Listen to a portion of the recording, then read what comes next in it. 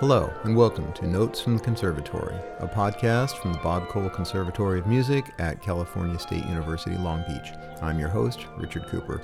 This podcast chronicles conversation and interviews with our faculty, students, and guest artists. Our second episode is a conversation between Jeff Jarvis, our Director of Jazz Studies, and George Stone, who is a composer and music educator. Jeff Jarvis is a Yamaha-sponsored trumpeter, a composer, jazz educator, and music publisher.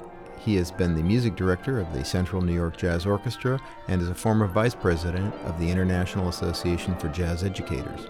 Jarvis has played on over 100 albums for artists like Lou Rawls and the O'Jays. He has played with Dizzy Gillespie, Henry Mancini, Doc Severinsen, and many, many more. George Stone attended Cal State Northridge, where he became a member of the jazz band and by age 18 was leading his own big band. After college, Stone taught instrumental music at Hart High School and now teaches at Cuesta College in San Luis Obispo.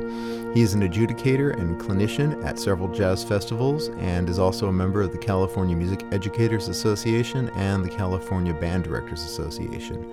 Here is Jeff Jarvis and George Stone. Hi, this is Jeff Jarvis. I'm Director of Jazz Studies at Cal State Long Beach, the Bob Cole Conservatory. And we're here today doing a podcast with composer, arranger, trumpeter, pianist, and jazz educator George Stone, who will be in concert with us on Sunday at 4 p.m. at the Daniel Recital Hall. That would be on April 26th. And we've been preparing for that concert in rehearsals today, some more rehearsals tomorrow, and also doing a master class on jazz arranging that George will present. And I'm sure that we're going to have a nice turnout for that and learn a lot tomorrow. So it's great to be here with you, George. Hey, thanks, Jeff. That was really nice introduction. I appreciate that.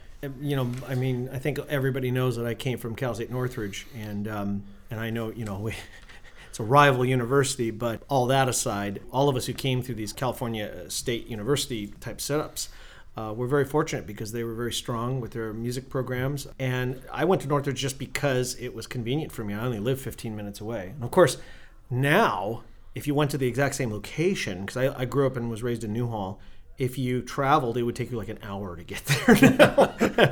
But the universities were providing these excellent music programs and training grounds, not unlike what we have here at Cal State Long Beach. But back then, they were training us to be studio players. I guess the majority of us who went into those types of things had always dreamt that we would either be on a road band, like at the time during the 80s, obviously there were still big bands available, probably at least 10 big bands if you could make it on there. That was one of your goals. But also LA studio work, live television, commercials, movies, shows, and there was plentiful. There was an A list, a B list, a C list, a D list. There were many lists. And today, while a portion of that still exists and it operates the same way, it's just not as plentiful, quite simply. And so if you now teach a program that just does that, like having students go, okay, well, we want you to become great musicians so you can be studio players. Well, that's not very realistic today. You have to kind of build your own sphere of influence, and they have to come up with as many of the tools possible in order to do that. And that's what I sense with this band here, is that you've got a lot of different facets you're teaching the musicians. You're making sure that they're paying attention to, plan A, plan B, plan C, and that when they leave here, they're going to be as equipped as possible. And there's no guarantees, but the musicianship here is just stunning. Well, I tell them there's not as much studio work as there used to be because much of it has gone overseas and for various reasons, most of it having to do with economics. Being able to get players of quality where the money is good, but they're not paying the benefits and so forth. So the movie houses are taking it over to Prague and other places. Yeah, absolutely. But there's still a lot of great opportunities. But when a student or their parents are in my office saying, why should he get a jazz studies degree? Why should my son go to study jazz? Is there a lot of money in jazz? I said, no, but jazz is a place where you can learn, to train your left and your right side of your brains in music. And if you are a good jazz player, chances are you're going to be able to adapt quickly to other types of music, or you've come into contact with it already. So when you go as a jazz player to play a Broadway show, you're better equipped than somebody who's been just studying their trumpet excerpts. Yeah, absolutely. And then having the flexibility, especially with saxophonists being doublers and stuff, if they can play those shows, they're going to be making a lot more money by being good doublers. But the fact is that there just is not as much work today in most professional arenas for musicians, so it's harder for them. I understand the doubt that they can have. And it's like, well, I'm a really good player, but so is those 100 people standing there too, And I guess it's just the sign of the times. That's where we're at this point. Well, I think the students are a lot more savvy than we were in a lot of ways. Yeah, too. well, we were that's trying true. to become burning players. We want to be great players and get studio work or get on a tour, do what have you. Nowadays, the students, even though they're using jazz as the vehicle to get better, and we're trying to push that on them because it is a very difficult music to play well, they're more mindful of the business side of the music business than we were. They're establishing great websites. They're making sure that they purport themselves properly, that they have the right look. That's something we never thought of. I mean, geez. We looked great, right? Well, you 30 years ago, me more like 45 years ago. Wait a second now. Okay. Yeah. All right. Well, you look pretty good, not. But the whole deal is, I can remember you were talking about a baritone saxophone player this morning, a very tall one, and Yes. he went into one of the cattle calls for a tour for, I think it was for Justin Timberlake or something like that, and he was going to the registration desk to sign in, and they said, no, you're too tall. Oh. They hadn't even heard him play. Wow. But he didn't have the look, and He they were didn't have thinking it. about how they were going to dress him for the tour. Yeah. And so I think the students nowadays, at least in the LA area, realize this, and they're kind of gearing themselves toward that type of a career, or gearing themselves to have that clean all-American look so they can go work at Disney or do what have you. I think they're a lot more savvy because we were just buried in music, and they're figuring out how to build a career. And survive, yeah. And we have to guide them, obviously, as far as being dependable and punctual and so forth and well-rounded. Well, that's all. Anyway, all that stuff is evident. I know we've been talking about the students, but they're what's making this concert go. Yeah, I'm not that's playing right. any notes. You're not playing any notes, and they're awesome. So, anyway, you run a great program here. I hope everyone at the university, I'm sure they do. They support and recognize your efforts, and they see the proof in the pudding, so to speak. And you're to be commended for that. I appreciate that. I appreciate that a lot. Hey, before we wrap up, I just wanted to take things back a little bit further than when you were in college, when you were at Hart High School, for instance. Oh, gosh, yeah. I've had conversations when I was adjudicating with ex-band directors of yours who would tell me things like, oh, he was like that when he was in high school. So obviously you had a very You mean keen... my drinking problem? No. You had a very keen interest in the music from early on, and your mind was working at a level that was far beyond what most high school kids are doing. When did you first get interested in actual writing and arranging, and how did that come about? Well, that's a very good question. I appreciate you asking that. I'm one in a lineage, of course, but since the focus is on George Stone, okay, I'll speak to that. But there have been many before me, and there are many that came after. But I think it was a little unique in that at age 12, I started at age 10 trying to play trumpet, going to beginning band and things like that. And but it came pretty easy for me. Within a month's time, the director had taken me from the beginning band and put me in the advanced band at the junior high level. And I didn't even go to the junior high back then. And I'll try to keep this as brief as I can because we don't want to go through this long history. But quite simply, I think that if I saw that today from a 10-year or 11-year-old person that could play through the first 3 beginning band books within a couple weeks, that would send up a red flag. That would go, okay, well, maybe we have something here. We're always looking for those people, Yeah. So I would bicycle over to the junior high school and play in that band from like 7:30 to 8:30, and then I'd bicycle back to the elementary school where I was supposed to be, and I'd be there from 9 o'clock till whenever. But that said, within a matter of a year's time, I was starting to scribble things down, So I'm going to say about 11, I would borrow the scores from the junior high director. Now, I didn't know how to read a score or anything, but I knew that there were lots of notes on there, and I wanted to know why they were there and how they functioned and things like that. So I would sit at the piano, which back then we only had a pump organ.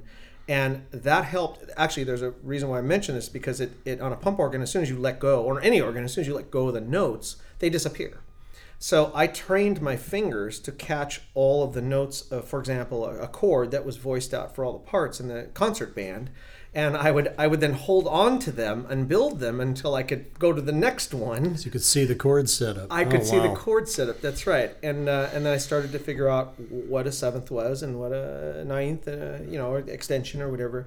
And I still didn't quite know all the terminology, but I knew what I liked to hear, and I knew I'd been listening to jazz since I was 5 years old. I mean, literally, I put the headphones on, and one day I put an 8-track. Again, we're dating ourselves, but I put an 8-track tape in. And I just let that thing roll till I fell asleep. And I just would do that every night.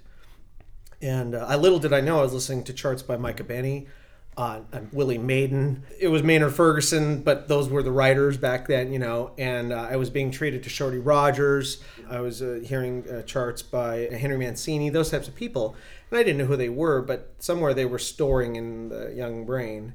I would not be able to do what I do now without that early exposure. So it was early. It wasn't, I didn't come out of the womb doing that, but it was early enough. And so by the time I was about 13, I had written a couple larger ensemble, like maybe, a combination of horns, brass, and sax as I learned how to transpose them. And probably by about age 14, I had written my first big band chart. It was an arrangement, and it holds water even to today. I know that's kind of hard to believe, but when you write something that young, you kind of discard it because you grow older and you just go, well, I don't want to touch anything from when I was a kid. That stuff's bogus. But 35 years later, I pulled the chart out. I'm going to probably solve a few issues in terms of its penmanship, but basically 99% of the notes are still going to be there. I'm going to publish the doggone thing. Yeah, good. So it was early, and then I had a great time coming through the Hart District. That's Santa Clarita Valley, Newhall area. I had a wonderful director by the name of Larry Thornton who guided me. He was an excellent mentor. He was my high school band director. He was as dear a friend as you could possibly have, the whole family, he and his wife.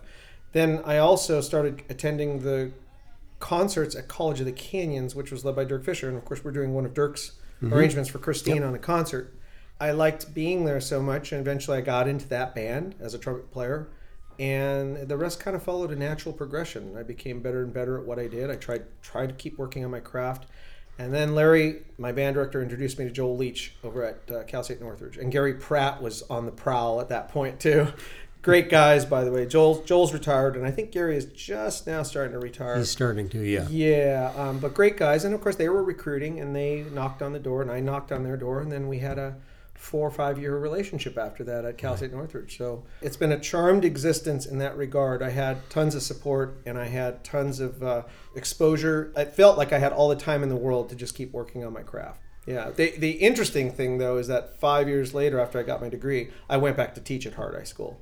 And so I ran that band for 8 years and wow. Took it to a different level. And, we eventually, that band, boy. And now, of course, it's here, 25 years later, now it's still a strong music department. Yeah, a young instructor by the name of Anthony Bailey runs a program there. So, well, you mentioned you called it a rivalry between Cal State Northridge and Cal State Long Beach, but I will say it's probably there is a little bit of a.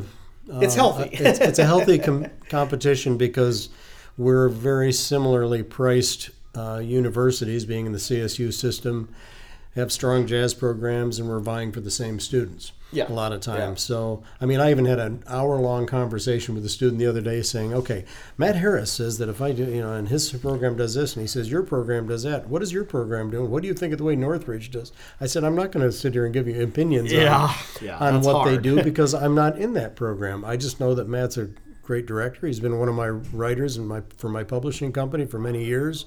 So is Bob Mincer at USC, and for my money, those are 3 very strong jazz programs. Yeah.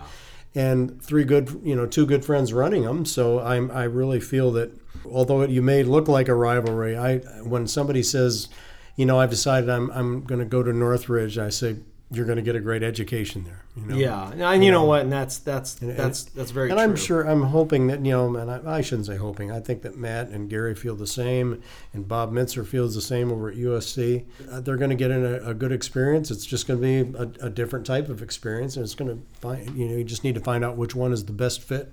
Yeah, and I agree. I am so happy to be in an environment where there's that many good jazz programs around, because it means we've got a lot of young players in this area that have a chance of succeeding because they've been properly trained.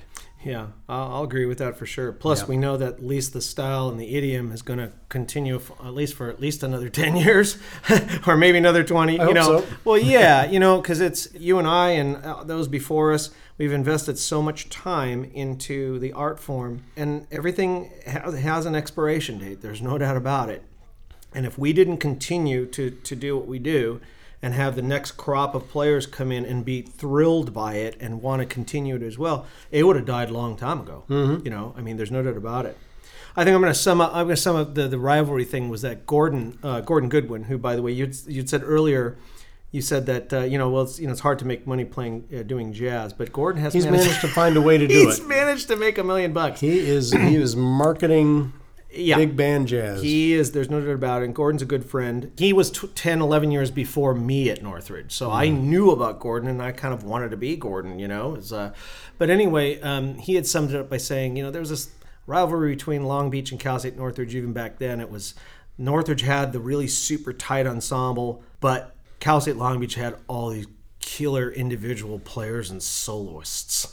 And so, the emphasis back then in the 70s and 80s was to have an ensemble that was just super tight and very studio-like. And we go back to that again.